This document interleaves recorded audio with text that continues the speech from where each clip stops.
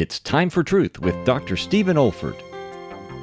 Addressing slaves in another passage by Paul, he says, "Servants, obey in all things your masters according to the flesh, not with eye service as men pleasers, but in singleness of heart, fearing God. And whatsoever ye do, do it heartily as to the Lord, and not unto men." Now the point I'm making is the point the Apostle Paul is making.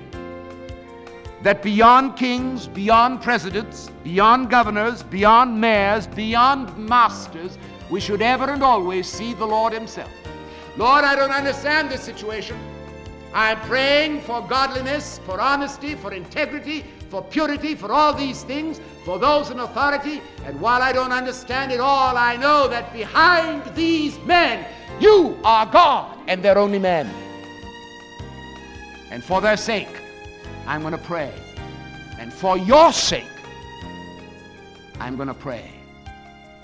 They need it, but you've commanded it for the Lord's sake. This is the will of God. We're to submit to them.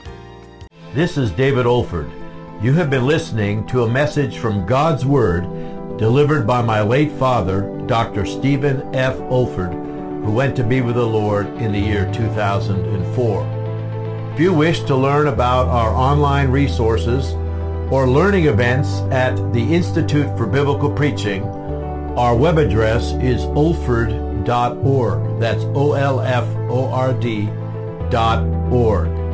You also may want to benefit from our online video training on expository preaching, which can also be found on our website. Thank you so much for listening.